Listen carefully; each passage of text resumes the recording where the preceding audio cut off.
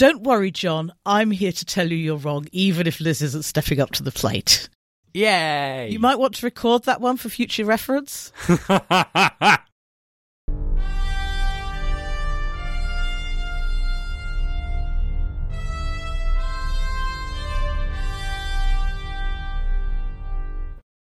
Hello, everyone, and welcome to the 48th episode of Octothorpe, the podcast for science fiction and science fiction fandom, which is coming to you on the 6th of January, 2022. I'm John Coxon. I'm Alison Scott. And I'm Liz Batty. And we have a letter of comment from Farah, and it says here in the show notes, but what did you think of Discon 3? What did we think of Discon 3, people? I quite liked it. I'm looking forward to the programme being on catch-up because there were some items I missed or I was double booked for, and there are items I would quite like to go back and watch. And I think it's actually really good that they didn't have the programme for catch-up over Christmas, because I would have watched precisely zero programme over Christmas, and I know that they're only going to be putting it up for a limited time. So if that limited time starts after I am not super busy with Christmas, I think that is only a great thing. So congratulations for Discon 3 for that. Excellent planning. And I'm looking forward to it all coming online so I can do some watching. Yeah, I saw a few items. I missed vastly more because I was 12 hours out of sync, which meant there were maybe 2 or 3 program items in time slots when I would normally be awake. So I watched like 1 or 2 items per day. I hung around in the Discord a bit. I missed some items I would have liked to watch because they happened to be at times I was awake, but in rooms which were having problems with their streaming, which was a bit unfortunate. Yeah, but generally what I saw, I quite enjoyed. I saw some great panels. I saw some panels which were kind of excellent descriptions that went quite rambly and vague. I went to some panels where I read the description and thought, I'll give this a go, and it turned out it wasn't my thing, so I tried something else. Yeah, we about on Discord. I think I went to one party, which was not a party. It was Alison's Let's Have Cafe Mousse in Zoom, and we got a tour of the hotel at like 6 a.m, which was very nice. So yeah, I mean, I had a nice time, but I can't really say I saw much of the convention just because I was asleep for most of the time it was happening. So I went to the convention virtually for 5 solid days. I had not been intending to do this because I'd been expecting to have Christmas things over that weekend, and in fact they all got cancelled, so I got 5 days at Discon, which was great. I really enjoyed myself virtually. I had a lovely time talking to people from all over the world, and that was really, really good. And some of them are now kind of Cafe Mousse regulars, and that's nice. And I think they did a really, really good job of spinning up the virtual side very quickly, more or less in, I think, the last month before the convention. And given that, I think they did fantastically well with it, and there was lots of good stuff. I do have quite a lot of takeaways about how to run virtual and hybrid events.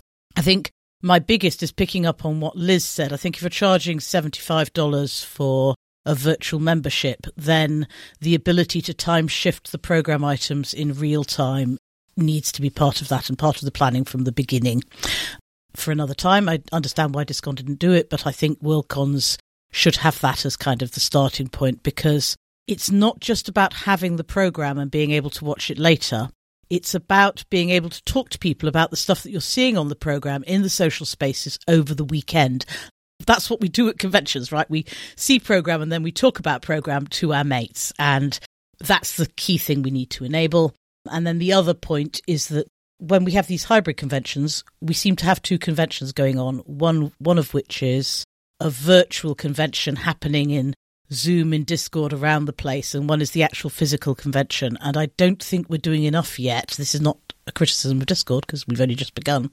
So I don't think we're doing enough yet to link up those 2 events so that people feel they're at both of them, that they're actually getting the benefit of the physical convention in the virtual spaces. And so the people at the physical convention also recognise that there are fans who are their friends and who have things to offer in the virtual spaces as well. Those are my big two big takeaways from Discon. Really enjoyed myself. Had a great time. Was then very behind for the next 3 weeks. My big takeaway from Discon was sushi. I had a large amount of sushi. I did not book enough takeaways. I think I know now that one of the nice things about virtual conventions is ordering your food in. And I should have done more of that. We did a little bit.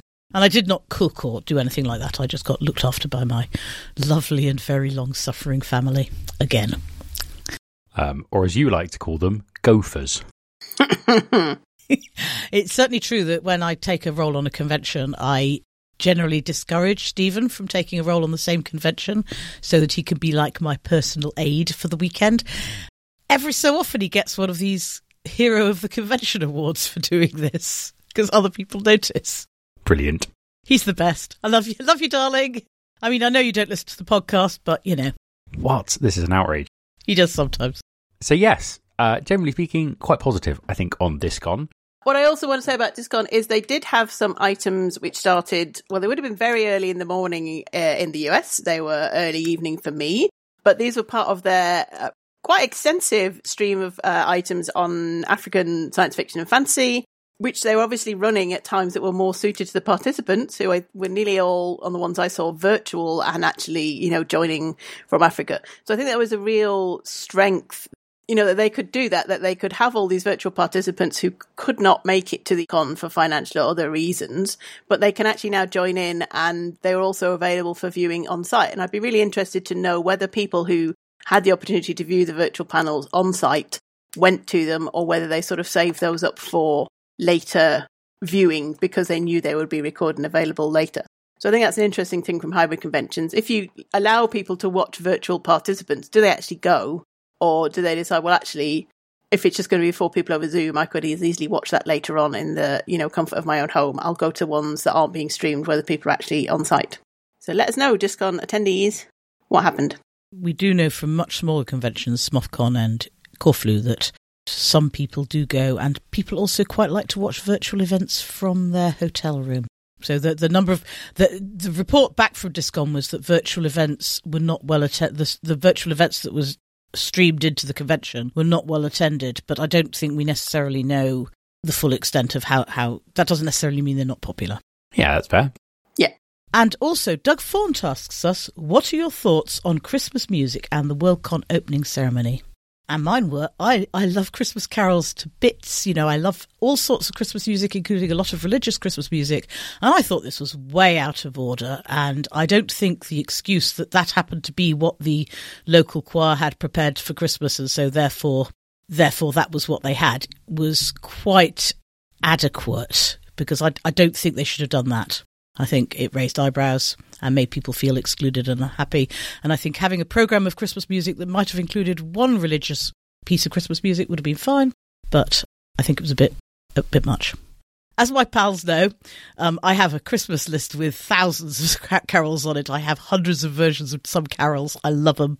So, yeah, I still didn't think they should have done it.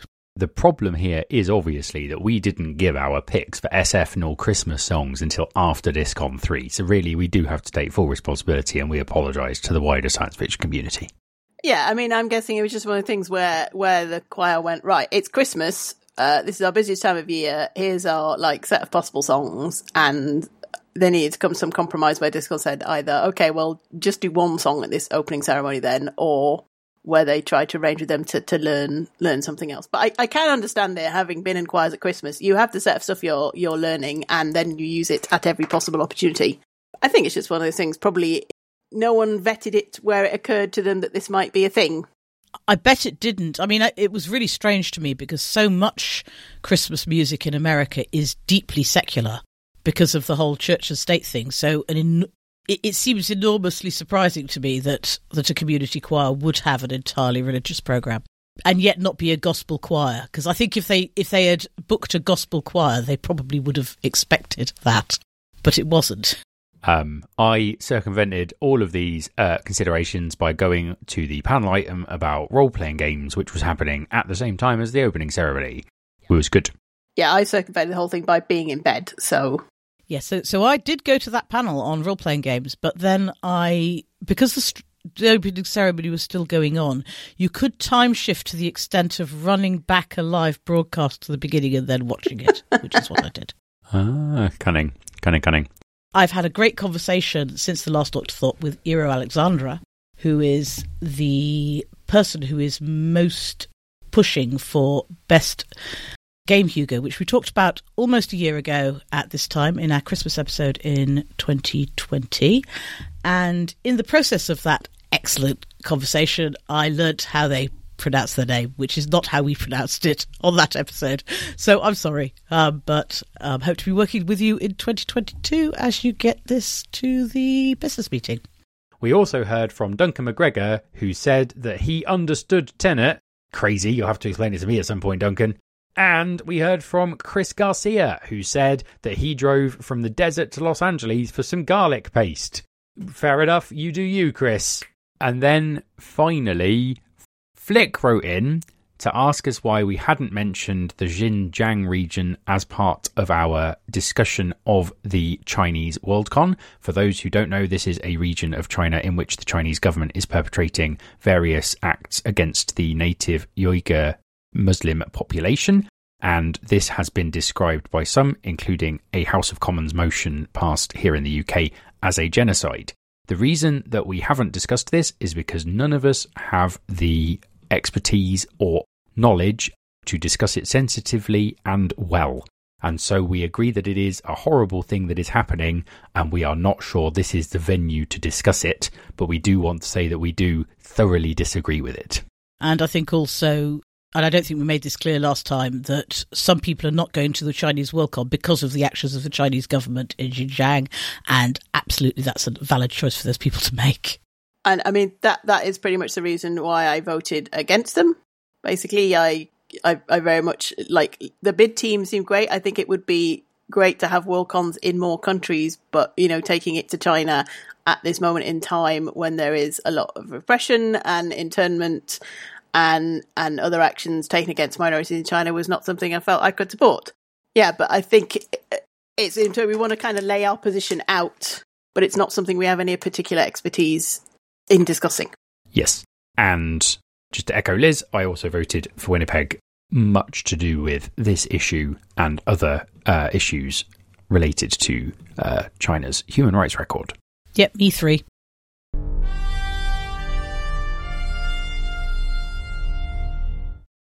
So, we're going to discuss the Hugo Awards a little bit. We did touch on this last episode, but since then, there are more stats, and we love stats here on the Octothorpe podcast. We have the long list, which is officially called the Hugo Nomination Report, and that tells us how many people nominated what in which categories, which is obviously very exciting and interesting stuff. But the most exciting thing on it was that Octothorpe was the last fancast to be knocked out of Best Fancast. So we were 7th. We were very surprised and we were very thrilled, and we thank you all very much, those of you who nominated us. That was lovely. However, we didn't actually get all that many nominations, and by number of nominations, we'd have been 12th. So Liz, would you like to explain how the nominations work? Because I spent a long time scratching my head over this, and I think some of our readers might also do. Yeah, so I had to go and reread the E Pluribus Hugo method a couple of times before I got it. But basically, I think I do now have a handle on it. So basically, you have a point which is split across everything you nominate in a category.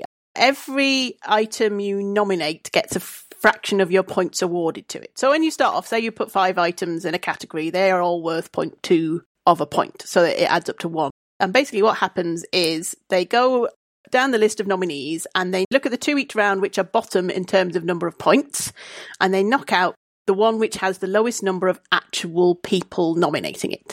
So basically every round is a contest between the ones which have the bottom 2 points. And when one of them gets knocked out, if you nominated that item, the redistribution of points across your other nominations means that they will now have a slightly higher points total and are more likely to carry through. So I think it's quite an elegant method actually of saying, look, if you nominate stuff such that when we get to the last 10 or the last 5, lots of other people have nominated the same as you, then they won't all make it onto the ballot. But this kind of extra check where you don't just remove the last one on points, you remove the one of the last 2 on points with the fewest nominations, means that basically if you and lots of other people all nominate like a set of the same items, one of them will always get through because it will have a lot of people nominating it, even if it doesn't have a lot of points. Yeah, that's completely transparent and clear, isn't it? Absolutely. Yay! So this means that when we say we were the last one to be eliminated from the ballot, it does mean we were not the seventh most number of nominations, but because of this contest happening repeatedly through the nominations, we were the last one to be contested before the 6 finalists in that category were selected. And what a slate of finalists they were. What this means in practice is that most people who nominated us did not nominate any other fan casts in the top 16, which looks to us like our listeners rose up en masse to support us and don't otherwise listen to that many other fan casts. But it could also look to somebody else like, oh God, they just rounded up their mates and got them to vote for them, which Nicholas White says is a known feature of EPH. Thank you, Nicholas. So you guys should be listening to more good fancasts, and to support that, we are going to, in 2022, tell you about some other good fancasts that you might want to be listening to. And also, you tell us if there's fancasts that we should be supporting that we are not already doing so. As we said last week, Best Fancast is one of the categories where there is a risk of it not getting enough votes. So we very much want to make sure that everyone knows what fancasts are good and have listened to them and vote in them, because we love this category. Yes. Because we do a fancast. We got a tweet of comment from Robot Archie on Twitter, who is Martin Easterbrook, who asked us what we thought of EPH continuing to be in effect after the problems posed by the puppies had gone away. And I have a couple of thoughts on this. So, firstly, I think that part of the thing with EPH is the fact that it is in effect may be a contributing factor to the fact that attempts to game the Hugos have decreased markedly since that happened. And so I'm a little bit reluctant to get rid of it, just in case it is having a deterrent effect on the people who are trying to game the Hugos. There was one category, which was Best Fan Writer, in which the 6th finalist to make it onto the ballot got on because of EPH-related effects, but then ended up winning the category.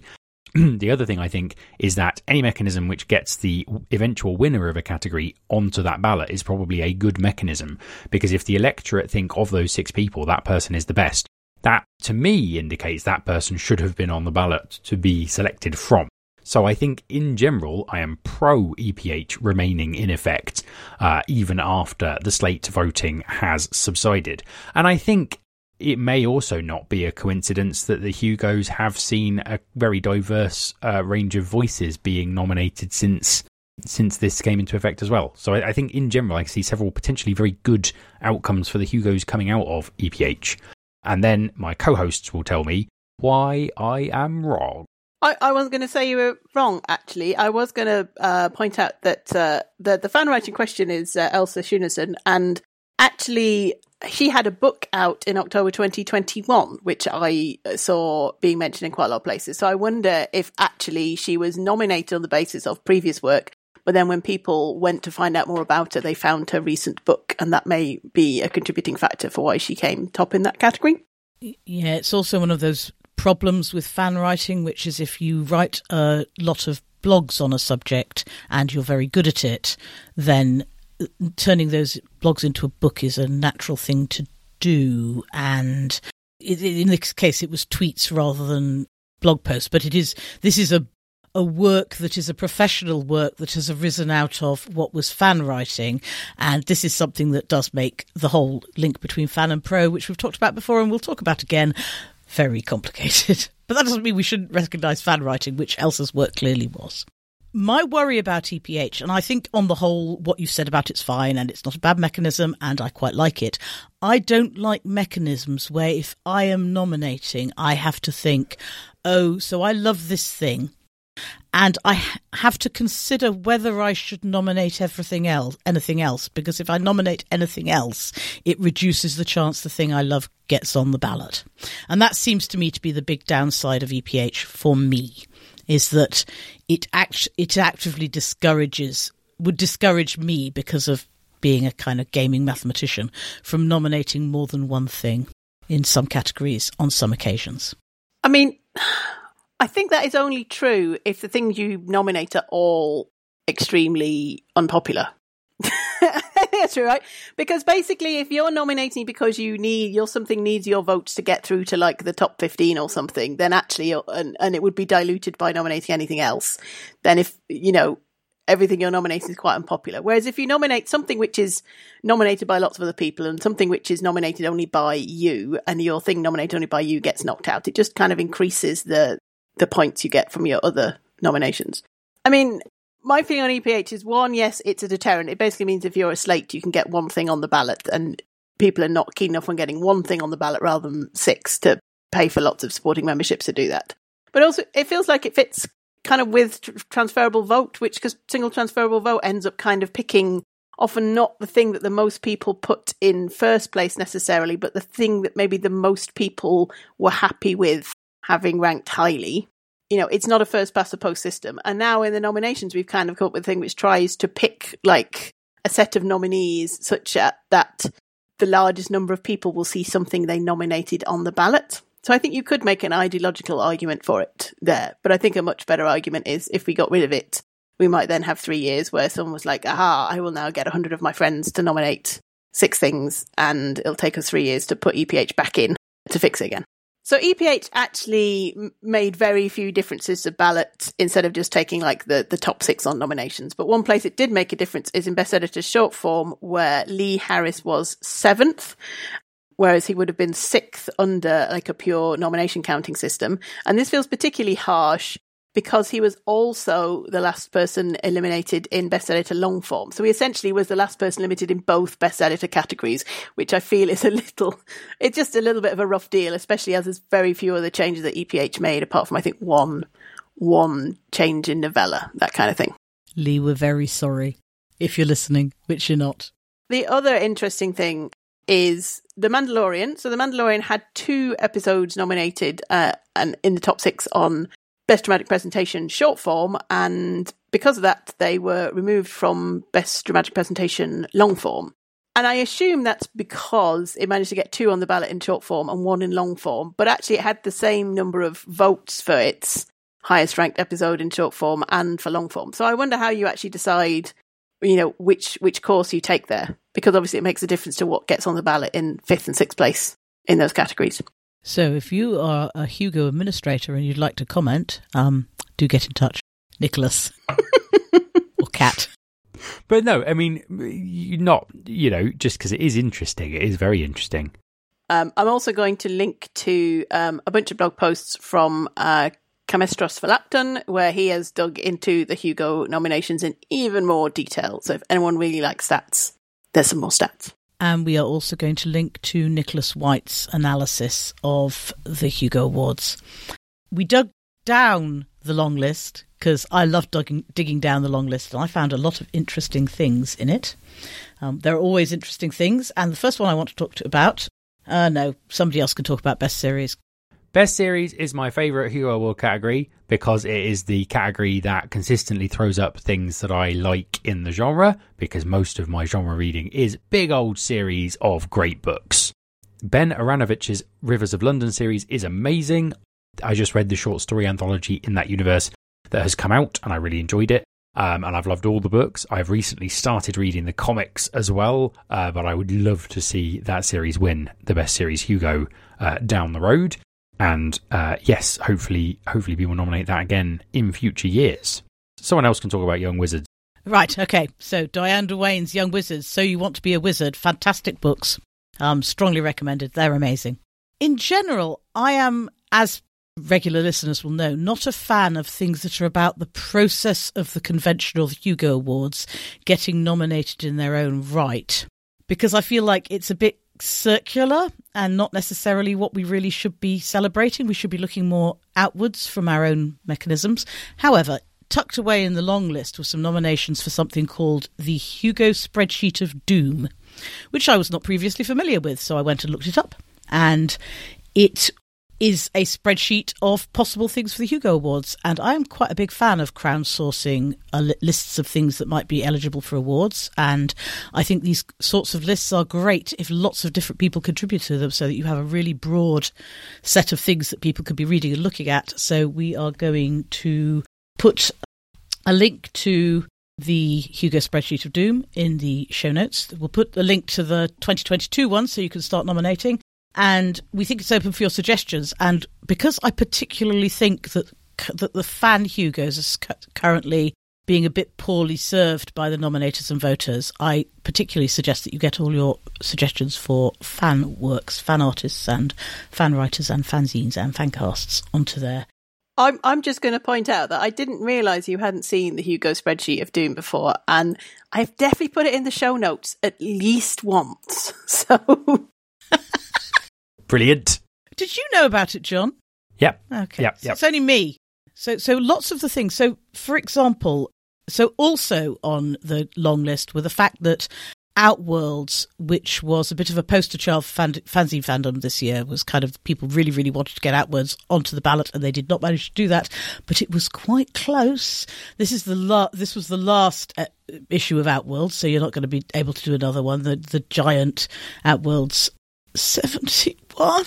Just say that, and then Mark can write in and tell us we're wrong. Right? Good luck, Hook. Outwords 69, nice, which is definitely correct. Outworld 71, I say slightly, not quite surely. Please write in, Mark Plummer. So it's its last episode of Outworld, so that was its last chance. It didn't quite make it on the ballot, but it did do very creditably.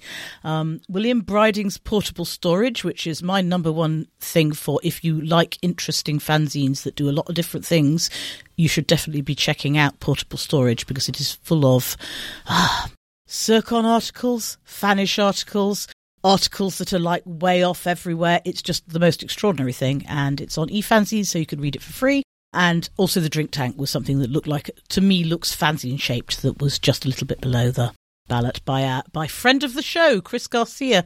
But I don't think any of those fanzines were on the Hugo Spreadsheet of Doom, and in my view they should have been.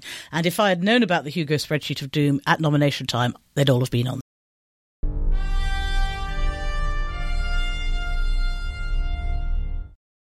Raytheon sponsored the Hugo Awards in some capacity, and later Discon 3 released an apology for this, and I believe donated the amounts that Raytheon sponsored to various charities dedicated to peaceful works. We will put a link to Discon 3's apology in the show notes. Lots of people were very sad about this because Raytheon has done some things to do with the US military industrial complex, and understandably, if you have problems with US foreign policy vis-a-vis the US military, you may therefore have problems with Raytheon and their capitalist influence. Well, I mean, they make bombs. Raytheon make bombs. They make bombs work. And that is a thing that upsets a lot of people, and it upsets a lot of people on Twitter, and I think more generally people going that this is slightly off as a sponsor for the Hugos. The other sponsorship for Discon was Google, which people sometimes have a problem with Google sponsoring things, but nobody really has a problem in this case because what Google sponsored was the human transcription of almost every program item, and that was popular with everybody, was not obviously selling Google, though obviously it's quite related to the sort of thing that Google cares about and likes, and will mean that those transcripts are probably indexed forever in Google's set of indexing the world's knowledge. But it kind of feels very much aligned with what the Worldcon is about. And I think the Worldcon didn't do a good enough job of demonstrating how Raytheon's sponsorship might also have been aligned with the sorts of things we do at Worldcons. And people were extremely upset about it. What they did was sponsor the red carpet. We don't know the exact amounts of money, but what it meant was that the backdrop for photographs of the Hugo Awards was a backdrop that had the Hugo Awards and Raytheon as the co-branding on the backdrop. And I feel like this is something that I would like the Mark Protection Committee to have a think about, and might say to future Worldcons, you are not allowed to have anything on the backdrop for the Hugo Awards banner apart from the Hugo Awards and maybe the name of the convention. Of course, the Mark Protection Committee can't do that, because they're outranked by the Worldcon committees. So if the Worldcon committee... It's the use of the Hugo Awards brand? The Worldcon committee has the final say in how that's used. So if the Worldcon committee and the NBC disagree on Hugo Award branding, the Worldcon committee wins, because the entire point of WSFS is to vest the power in the Worldcon. Ah. This is with my tedious NBC hat on. No, this is great. So does that mean that the Mark Protection Committee could issue a non-binding resolution suggesting that this would be a good idea? Basically, the whole of WSFS is designed so that WSFS doesn't have much actual power over the Worldcon, which is on purpose, but it does mean that Worldcons can dig themselves giant holes and that it's very difficult for WSFS to legislate in a way that prevents that in any meaningful sense. Which is probably the right way for it to be. Yeah, which is probably what we want, but does result in the occasional big whoops. Okay, so this was a bit of a big whoops. I think I want to go back in time a little bit on Raytheon and Discon, which is that a couple of months before the Worldcon, it didn't have any money, and they were definitely scrabbing about quite vigorously to try and find some sources of money because they were worried that they were going to lose a packet. And this is, of course, before they got 2,000 unexpected supporting memberships from China, which almost certainly sorted their financial problems out much more than, and so therefore they were then in a position to give the money to a suitable cause. But certainly there was a point where everyone was like, this Worldcon has no money. We are really, really tight. It's going to be very, very difficult. And I think it's in that context that they took the money. One of the things that was pointed out on Twitter after the controversy over the Raytheon sponsorship was that Raytheon were also one of the contractors employed in launching the James Webb Space Telescope. And so Sean Duke tweeted saying that he was eating popcorn, watching everyone who was offended by Raytheon being involved with the Hugo Awards also being involved with a thing that everyone was celebrating. Yeah, I mean, I think it just shows that this is, the issue of who should sponsor Worldcon and in particular the Hugo Awards is probably not a particularly clear-cut thing. I mean, I think it's worth noting that Raytheon is actually 4 subsidiaries. One of them is the missile and defense one, and it was the intelligence and space part that was sponsoring the Hugos. But, can you really separate what a company does out into these different parts so easily? And also, does it mean that they essentially can say, well, actually, no, this isn't the bit that makes missiles that's sponsoring you. This is the bit that just makes the radar that guides the missiles or something like that. So I think it's just, it's complicated to do this sort of thing under capitalism, because I bet there's 3 companies capable of making the guidance system for the James Webb Space Telescope, and they probably almost all have some hand in, defense related companies and technologies as well. And you kind of have to accept that if you want to have space telescopes. So maybe the thing is we should be interrogating maybe who sponsors the Hugos and who we kind of have putting their names on the backdrop of our biggest awards. And, I think future conventions are going to have to come up with a policy for this, because it was definitely being asked of the next conventions. But maybe it is something where we should also say, actually, is it great that we can only do space exploration essentially with the help of these companies that are also heavily involved in kind of the defence industry, which may be getting a little wider than, the issue of Worldcon sponsorship.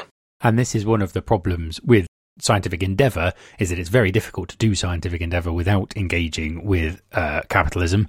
And obviously, especially in space physics, you do end up relying on companies that also do missiles. I mean, the entire field of endeavour is based on the V2 rocket, which was not an ethically great development. But, then we walked on the moon. It's very complicated. For All Mankind Season 1 does quite a good job of unpicking some of these things in an interesting way.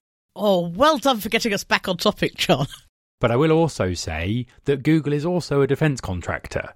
And no one has mentioned Google in that light. I think it's probably because, obviously, that makes up a much smaller part of Google's profits than Raytheon, so I completely understand why. But it is interesting that it is clearly about, there is an acceptable percentage of defence contracting that will not stir controversy. It's really difficult. It's a really hard thing. So if you're a defence contractor and you'd like to sponsor Octothorpe, please get in touch.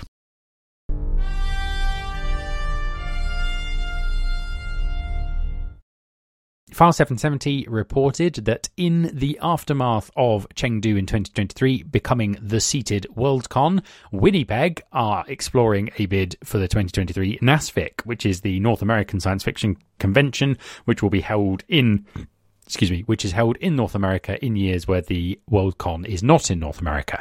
And this makes a lot of sense because they can repurpose an awful lot of the work they've done in that regard. Chris Garcia, friend of the podcast, has told me that he's planning to run NASFIC as a Relaxicon. I think in his front room, something like that. So that might be a third bid. Chris, if you're out there, tell us about your 2023 NASFIC bid, but definitely a Relaxicon NASFIC. Which I believe means And that's Relaxicon in the American sense of a convention without any programme, rather than the British sense of a convention that has entirely too much programme. And I mean, with the Worldcon being in Chengdu, I'm sure the NASFIC in 2023 will be extremely small and will fit easily into Chris's front room. Sorry, the Orlando in 2026 Worldcon bid is also pivoting to bidding for a 2023 NASFIC, and this supersedes their 2026 Worldcon bid, which means the bidding conventions for 2026 are now Jeddah in Saudi Arabia, Los Angeles in California, USA, and Nice in France, which is where Brice is from. So everyone should vote for Nice. Very excited. Going to go in Brice cosplay if it wins. Brice? Brice de Nice. One of the best French films. Oh, so good. Brice de Nice. Please put a link to that in the show notes. I will. Yeah, because I was baffled. It's just like it's very good. And if Winnipeg wins the 2023 NASFIC, it will be the first ever NASFIC to be held outside the United States. That's diversity, pals. I mean, it's also worth noting that at the moment there are 2 2023 bids, but also if Glasgow in 2024 win the 2024 Worldcon, which looks quite likely as they're currently unopposed, then there'll also be 2024 NASFIC. So maybe one of them will decide to swap. But obviously the 2024 NASFIC will be much smaller. And that segues nicely into Glasgow's new push for the new year. And they have launched Glasgow Fan Artist Hugo finalist Ian Clark has done a lovely poster for Glasgow, showing with scenes of Glasgow and the slogan, "I can move 500 miles for Glasgow in 2024, which is clearly a reference to the Proclaimers song, 500 Miles, which we're going to put a link to in the show notes in case you haven't heard it, because Octothorpe, the podcast of science fiction fandom, and massive earworms. The idea is that you do exercise over and above your normal amount of exercise over and about your normal walking around the house. Actually get up and put your shoes on or roll your wheels or swim or climb or whatever you want to do for 500 miles before Glasgow wins the bid, or Glasgow gets to Shicon 8 to try and win the bid. Sorry, if 500 miles is not enough for you and you think that's not a long way to go in a couple of 100 days, then why don't you walk 500 more?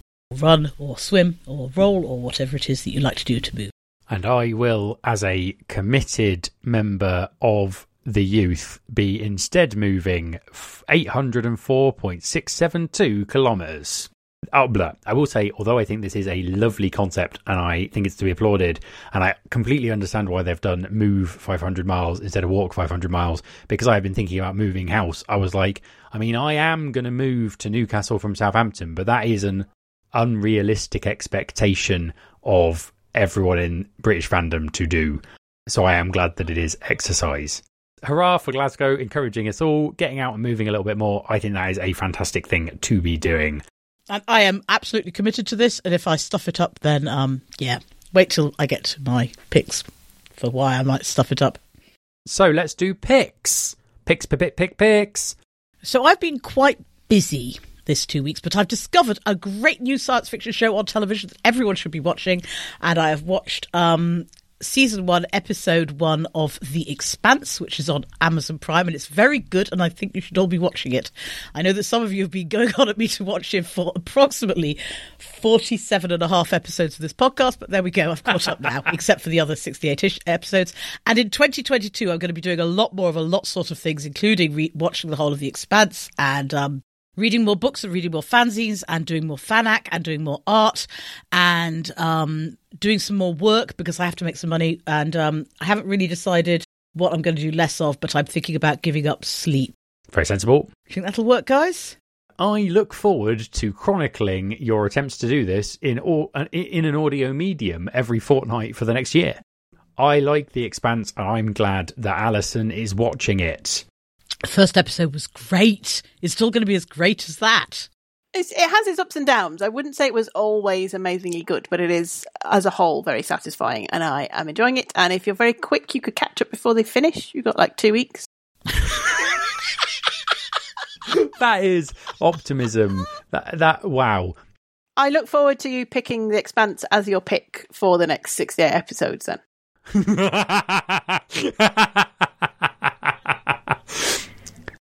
I promise not to do this. Going to read some real science fiction in the next 2 weeks or so. I have actually, coincidentally, just placed a hold on the 9th book in the series at the library, so I will be reading that hopefully in the relatively near future. I think it'll be about 6 or 7 weeks, probably. But yes. Do you know what I did on my holiday, Alison? I read some science fiction and fantasy. Oh, excellent. So my pick is Vita Nostra, a book originally published in Russian by Ukrainian writers Marina and Sergei Dyachenko, and I obviously read the English translation, which is translated by Julia Maitov-Hersey. You can reduce it to say that it is essentially a Russian magical college novel, kind of, in the vein of Harry Potter, The Magicians, etc. But it's actually much more interesting and weirder than that. It essentially follows Sasha, a teenage girl in Russia who is approached by a wizard, basically, and carries out a bunch of kind of pretty onerous and strenuous tasks for him. And then these are basically her entry into a magical college, and she goes to the magical college where it turns out that magic is just kind of much stranger and weirder than I've seen in most novels. And it's all about how essentially learning the process of magic, learning to, they end up reading what starts off as gibberish but becomes something which is intelligible to them. It's basically the magic system is about kind of retraining your mind to kind of reshape the world in a different way.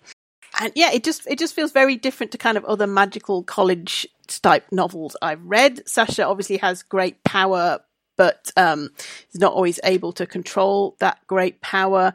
And the end, I think, is basically an allegory for sort of the creation of the world. And there is a figure who may or may not be kind of the devil involved. And it just kind of, it feels suffused with this sort of particularly Russian background. It's all about kind of living in these dormitories through the freezing cold and sneaking in vodka, and I really enjoyed it. It's very strange. It ends in quite a strange way, but it's definitely worth reading. Nice. I may look that up. When is it eligible for the Hugos, Liz, or is it before that? No, I think it came out in 2018. Oh, fair enough. So old hat. Yeah. I am going to also pick a very recent and up-and-coming TV series that I'm sure no one has heard of and everyone will rush out and watch. Hispania and I just watched the last episode of Buffy the Vampire Slayer, which I'm told all the cool kids have already watched ages ago, but I didn't watch when I was a kid, so I've been catching up. I really enjoyed it. Season 6 was not as good as the other seasons. Season 4 is clearly the best season, don't at me. No, it was. I did like Season 7 quite a lot. But yeah, I really enjoyed it on the whole. We're also about halfway through Season 3 of Angel, and I'm very much enjoying that as well. So yeah, I have been hugely enjoying that kind of trip down memory lane. And then the next job after that will be Babylon 5 with adverts, because it's on IMDb TV and that has adverts. So that's fun. It's not fun, but it... Just download it from the internet. Nope, never. It's on Amazon Prime, isn't it? It's on IMDb TV, which you access through Amazon Prime, but you can also get, if you don't subscribe to Amazon Prime, but it means that it has adverts because that's how they pay for it. I see. Yes, because IMDb is owned by Amazon and has its own TV service. Yeah, anyway, streaming. It's all very easy to understand what's going on. The other hilariously retro pick I have is Coco, which is less hilariously retro, but we rewatched it on Christmas Day because I felt like I hadn't leaked enough tears that day and I needed to do some more. And yup, still blub the whole way through the ending. Oh my goodness, but I do love that movie. Haven't seen it. Should I watch it?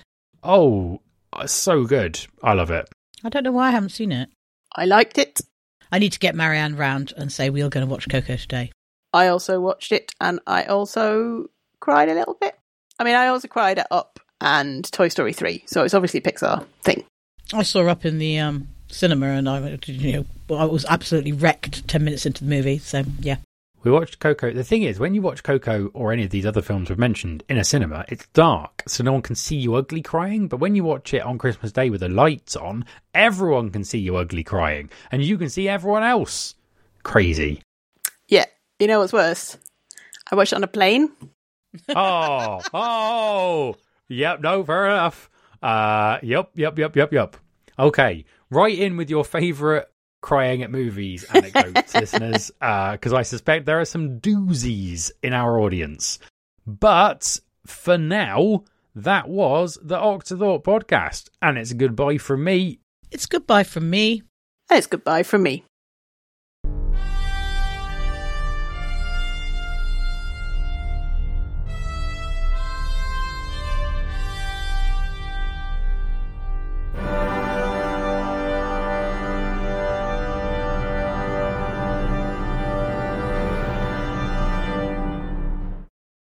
It's not 500 miles.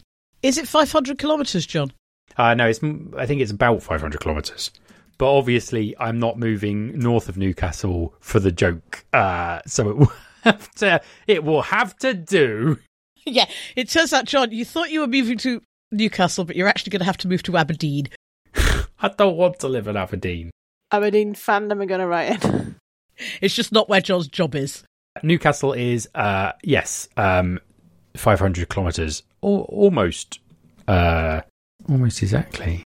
Should we be starting the entire bit again and going, turns out John is going to move 500 kilometres because he's one of the youth?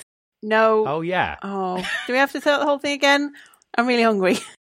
The theme music for this episode was Fanfare for Space by Kevin MacLeod at Incompetech.com, used under a Creative Commons Attribution 4.0 license. This podcast will end at the beep. Beep.